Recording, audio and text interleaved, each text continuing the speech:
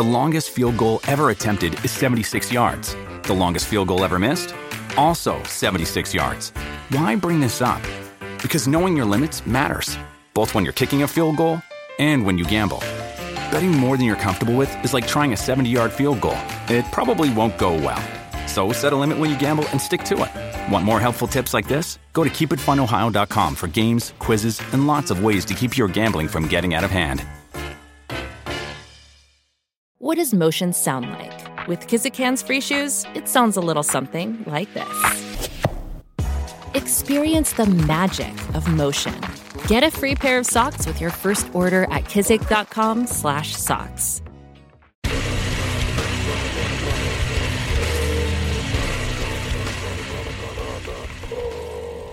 Good morning, afternoon, evening. It's Lux of the Royal Deluxe Podcast, a podcast about the Kansas City Royals, uploading every Monday, Wednesday, and Friday. Though, as I'm going to say in future episodes going forward, we're only going to be doing this for another week, and then we'll continue into the postseason, uploading on Monday and Friday instead. And then in the off-season, well, things are probably going to be a little bit more quiet than that, because, well, we're just not going to have baseball to talk about.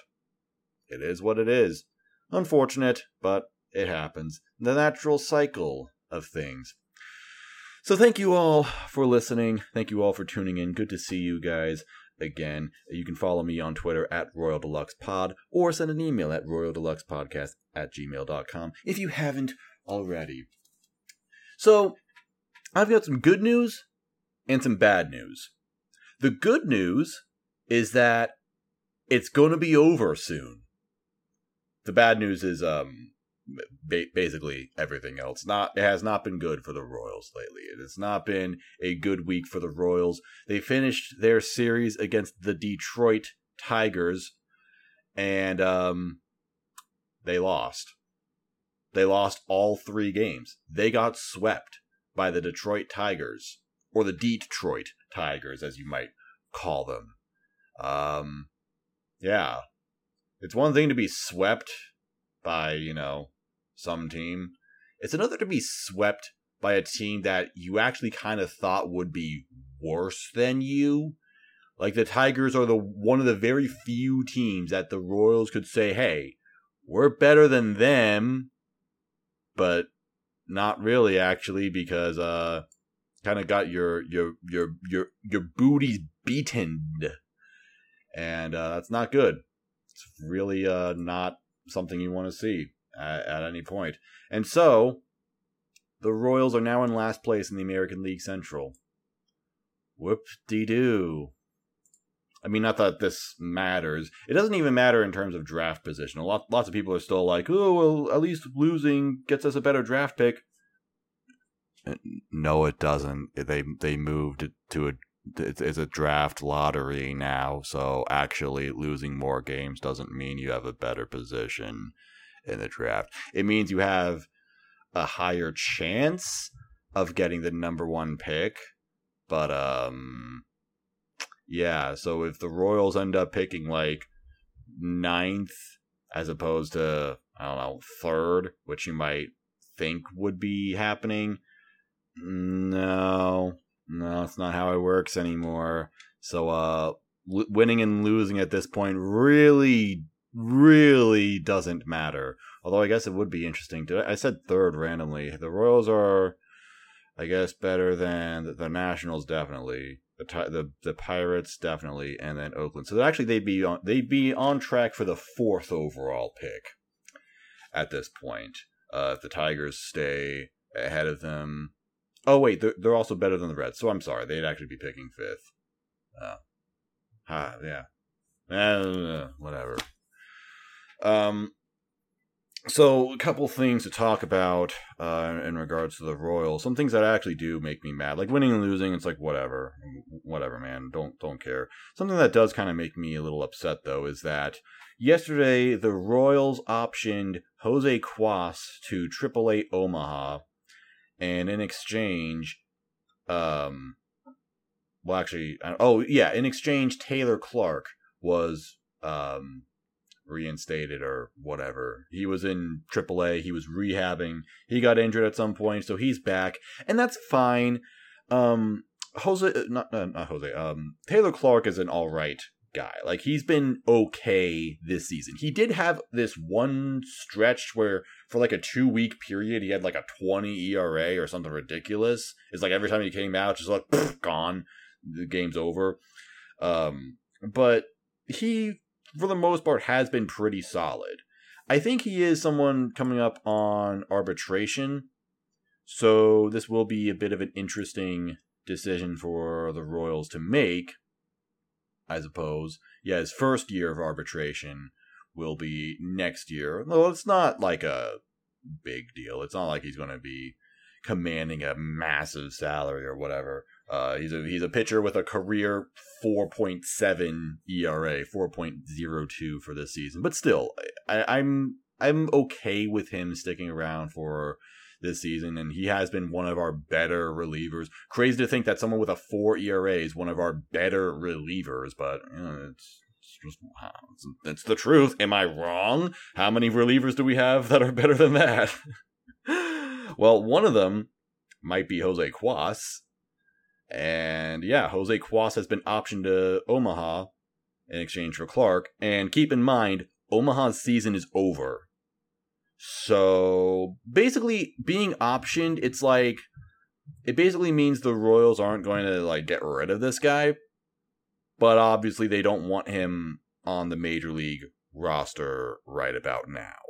And that's something that really confounds me. Why in the world are we sending down, and I guess like technically this would be basically shutting down Jose Cuas for the season, when there are other guys who have been pitching way worse than him? Like, seriously, Jose Cuas has been an alright pitcher this season. There's actually something I want to point out. I've been saying that he's not good in high leverage situations or with runners in scoring position. It turns out it's like the opposite. Like, I don't know what happened. Like, I must have some kind of confirmation bias where I saw him with runners in scoring position give up some runs every now and then, and I'm just like, oh, like I've just held on to that belief the entire time. Like, oh, Cuas is not good in high leverage. Actually, opponents are only hitting .229 against him, which isn't as good as, our best relievers, which are Scott Barlow or Dylan Coleman.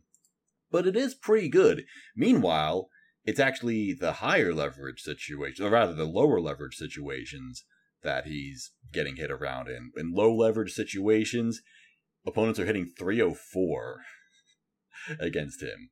So if he has runners in scoring position, opponents are hitting .219 against Jose Cuas. With no one on base, opponents hit .333 against him. So yeah, I don't know what I was on when I said that Jose Cuas is bad with runners in scoring position and things like that. It's actually the complete opposite. Now, I don't think this guy is going to be, a lockdown guy or anything. Like basically, my opinion on Jose Cuas is that I'm not going to go to war for this guy. I'm not. But I do think that he can be a guy in your bullpen for at least another year or two. Like, I don't know if he's going to be a guy that stays in the league for a long time, but he is someone that can throw some innings and just be a guy in your bullpen that has a weird delivery that throws off batters. He just comes out and batters are just like, huh? What is this? And there is some value in that. For example, remember that we had Tim Hill, who was a guy that wasn't like a great pitcher, but he had a weird enough delivery that he had some value. We ended up trading him for actual pieces. I think we traded him for Dylan Coleman and Frenchie Cordero. So yeah, I'm not saying that's going to happen with Jose Cuas either. But again, I think that this guy can stick the bullpen for another season. Like, if the Royals decide that they want to move on from him, they like non-tender him next season, then I guess I'll be like, fine, okay, they're the ones who have the information, I'm just looking stuff up on Baseball Reference.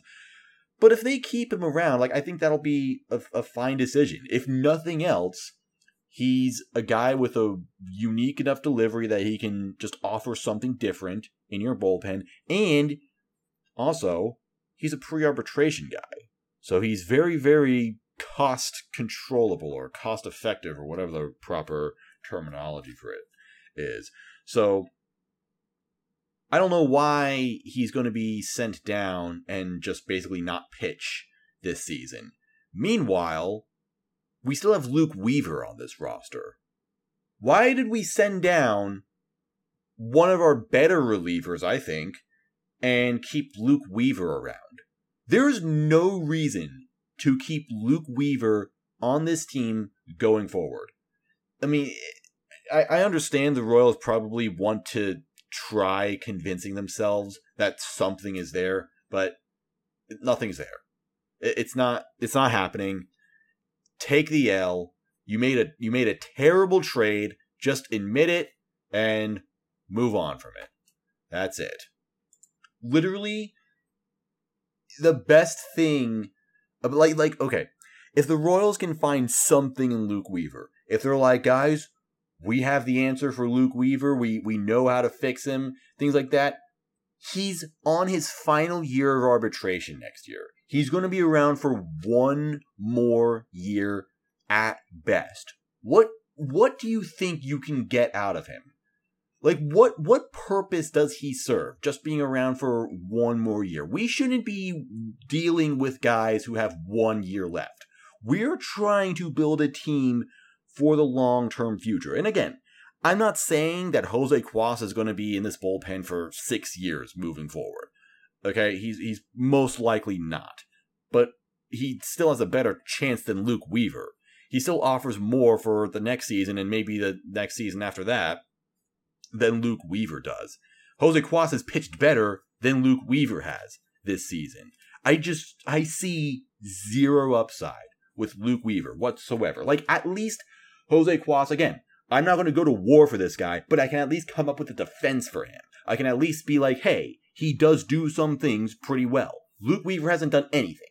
I joked on Sunday or Monday or whatever that the best thing that he contributed to this team was getting ejected so that he wouldn't be around to pitch.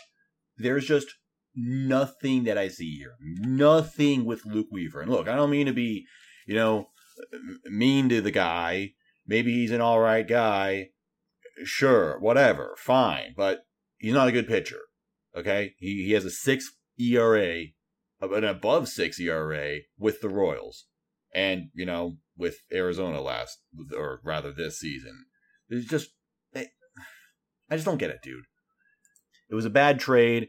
It was a trade that didn't make sense. And I say that as someone who was actually trying to make sense of it back when it happened, where I'm like, hey, look, Cal Eldred, believe it or not, does have some success with reclamation projects, which I do believe. I do stand by. He made Homer Bailey a tradable guy. He made Trevor Rosenthal a tradable guy. He almost made Greg Holland a tradable guy. It's happened. It has happened. And so I was going to say, like, if Luke Weaver shows up to Kansas City and pitches with like a 3 ERA, then I'll actually start to buy into what the Royals were thinking with this trade. But it's not happening. It hasn't happened, and I don't want them to try it next season because there would just be no point whatsoever when you have a billion other options to go with. If you want someone who can be a potential starting pitcher, again, a billion other options. In this organization, around baseball, and they're not going to be in their final year of arbitration. So, yeah, I'm actually kind of mad about this move. That move just didn't make any sense whatsoever. I would have been much happier seeing Luke Weaver designated for assignment. Just do it. Okay, what do you have to lose at this point? You already look like idiots for trading Emmanuel Rivera. And again, I'm not, well, I say again as if I said this before in this episode, but I don't think Emmanuel Rivera is going to be like a guy. Like, I mean, maybe he can be a guy as in like a 5th or 6th infielder, just a bench player, which is like, whatever. But still, you gave up a guy in his first year of baseball for someone who's in their 5th year and has not really had any success whatsoever. it's just silly. It's ridiculous. And I don't think, Emmanuel Rivera's hot start in Arizona is going to amount to much, but still, just no matter how you slice this was a bad trade. It was a foolish trade. And, I'm not a fan of this move. I would rather see Jose Cuas in here. And by the way, Luke Weaver did pitch in one of these games, and it wasn't very good. He did end up lowering his ERA, ironically, because he pitched 2 innings and only gave up 1 run, but he had some inherited runners that he just let score, so I'm not buying it. And if you want more reasons to be mad, well, the Royals had 2 absolutely dreadful games on Wednesday and Thursday. On Wednesday, they had Daniel Lynch on the mound, and he gave up a 2-run home run to Miguel Cabrera in the first inning. And that was it. That was the only issue that Lynch had. After a pretty poor first inning, he would end up going 6 innings and only have those 2 runs given up. So it ended up being a pretty decent start for Daniel Lynch, and I'm happy with that. And then Amir Garrett came in, Carlos Hernandez came in. They both had a scoreless inning. All right. Great. So who pitched the 9th? Nobody, because there was no need to pitch in the 9th, because the Royals could only score 1 run. 1 run against the Detroit Tigers. That's something. And keep in mind, this wasn't just 1 run. This was 1 run after 10 hits and 6 walks. So they basically had 16 guys on base throughout the game and couldn't score more than 1 run. And that 1 run, by the way, also came in the first inning with a home run. MJ Melendez hit a leadoff home run to start the game, and that was the only thing the Royals did. Aside from that, they had 15 more hits and 6 walks, and they could not score a single run after that. That is, that's just unfortunate. It really is unfortunate. In the first inning, Vinny got on with 2 outs, and then Ollie singled. Both Vinny also singled, and then Hunter Dozier lined out. Awesome. 4th inning, Ollie singled. Edward Olivares, of course, singled with 1 out, and then Hunter Dozier flew out. Drew Waters got a walk, so he gets on base. So you got 2 guys on. And then Kyle Isbell strikes out. 6th inning, Hunter Dozier actually singles. He gets a hit with 1 out. All right. Drew Waters gets another walk. 2-walk game for Drew Waters. Great. Kyle Isbell strikes out again. Nicky Lopez, he takes a walk. And then MJ Melendez grounds out. Awesome. So that was 3 guys on base that time. And couldn't get a run in. In the 7th, with 1 out, Salvador Perez walked. Crazy enough. Vinny singled. And then Ollie singled. So you got 3 guys on. Bases loaded with 1 out. And man, if it was anyone other than Salvi as a lead runner, then maybe you would have scored right there. And I'm not going to blame Salvi. I'm not even going to blame Matheny for not pinch running him at this point. But it's fine. It's fine. You've got bases loaded with 1 out. What's the worst that can happen? Who's the next hitter? Oh, it's Hunter Dozier. He strikes out on 3 pitches.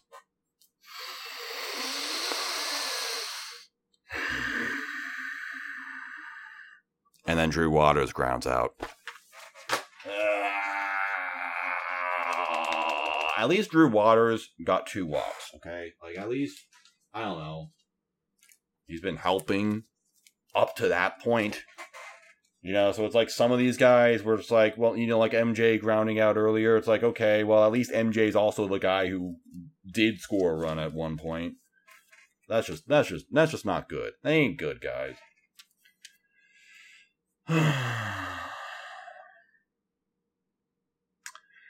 I want to point out some cool fun facts about Hunter Dozier. because I discovered the splits page on Baseball Reference. So let me show you some things about Hunter Dozier. With runners in scoring position, keep in mind this doesn't actually take into account Thursday's game because for some reason Baseball Reference hasn't updated that. Whatever, probably doesn't change that much. With runners in scoring position, Hunter Dozier is hitting 200 with a 260 on base and a 275 slugging. With 2 outs, he's hitting 205 with a 268 on base and a 298 slugging. You want to know what it's like with runners in scoring position and 2 outs? 180 with a 265 on base and a 246 slugging. That's someone that the Royals want to be a leader on this team. That's our veteran player who is under contract for 2 more years and about $17 million.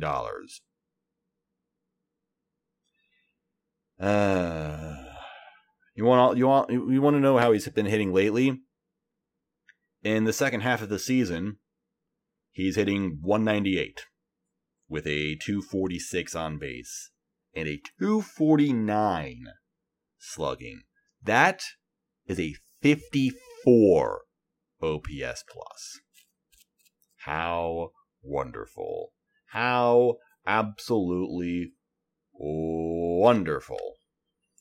It makes me think of something that I think he said in 2019. Because I want to believe that Hunter could be like an okay hitter again. Because we have seen instances of that even this season. First half of this season, I know this is going to be crazy, but Hunter Dozier was actually hitting pretty decently for the first half of the season. 77 games, 265 average, 327 on base, and a 445 slugging. That's an OPS plus of 118. All right, I've been really sticking to that. I'm like, hey, Hunter Dozier did have a stretch of this year where he was all right. Now, I understand that these aren't numbers that you want to see from a guy who can't play a position. Like, it's not good enough to be your DH. I get that. But at the very least, it's something.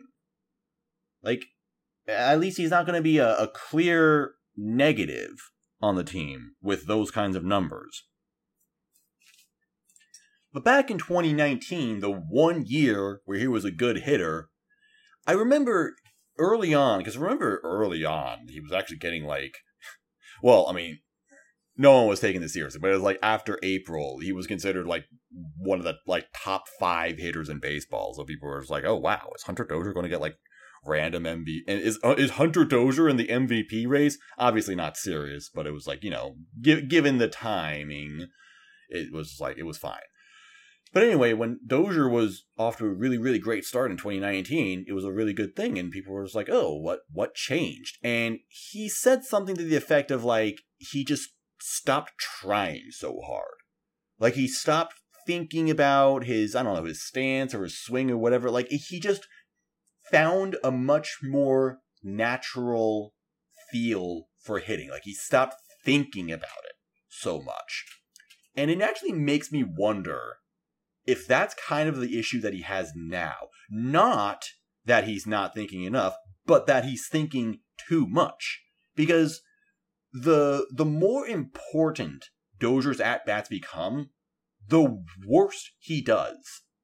When no one is on base, Dozier can be okay. He goes back to his normal stats. With no runners on whatsoever, he hits 261. With a 323 on base, 437 slugging. There's your 118 OPS again. Oh, OPS plus, that is. With no outs, Dozier hits 272. With 2 outs, he hits 205. It makes me wonder, like, when he gets into a more important situation, I wonder if he's just overthinking things. I mean, that's a thing that some players do. Like, hitters are different.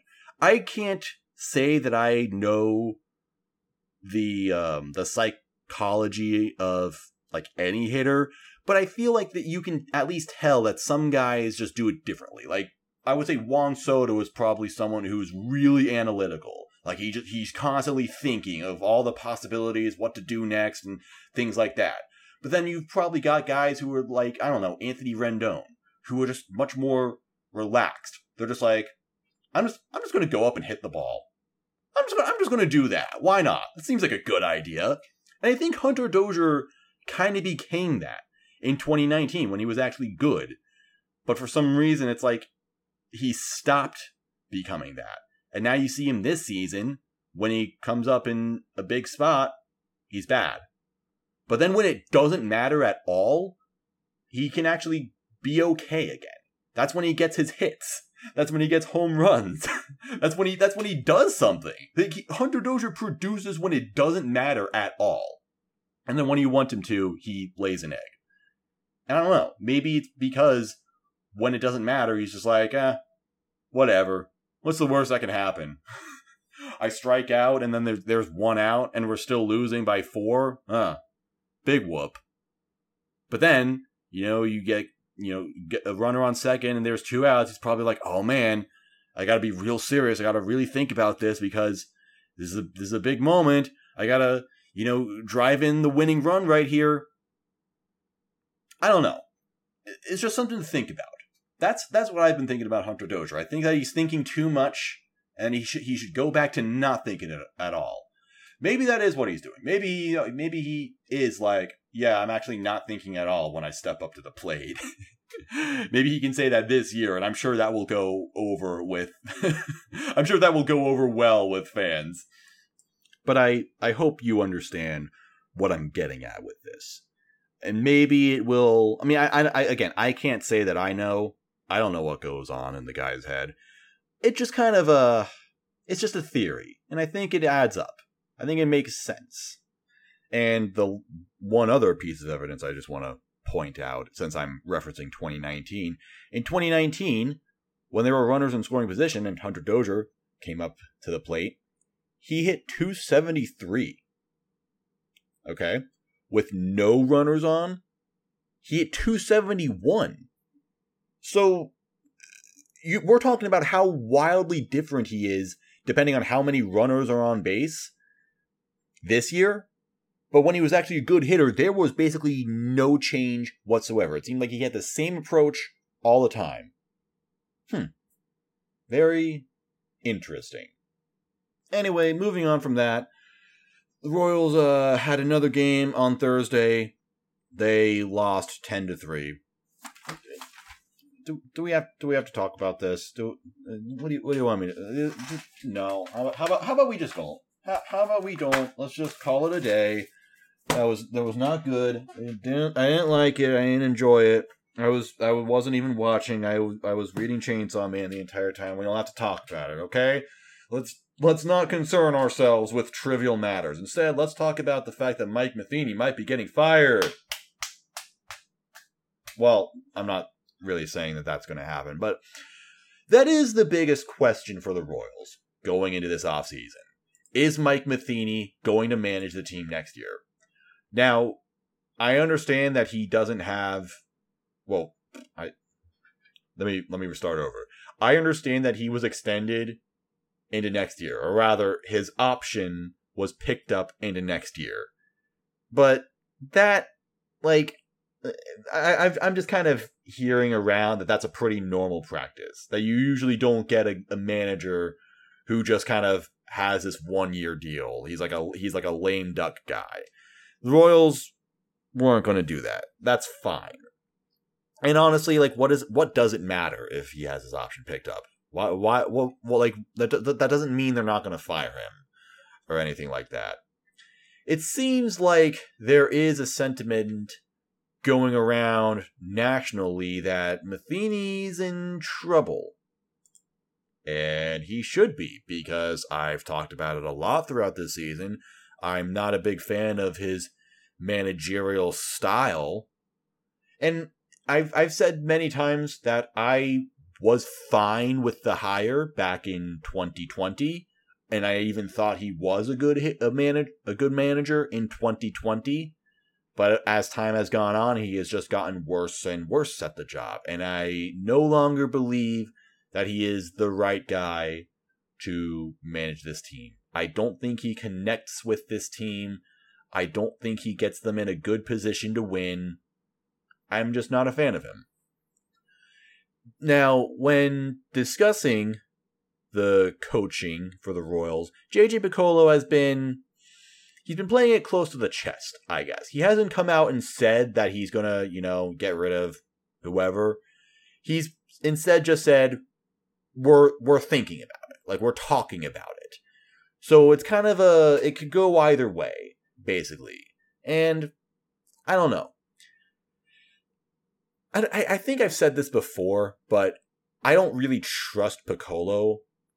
Rather, I trust him by proxy. I trust John Sherman. John Sherman is the only person in the Royals organization that has shown any modicum of honesty within the last, 2 years, I think. So I trust him.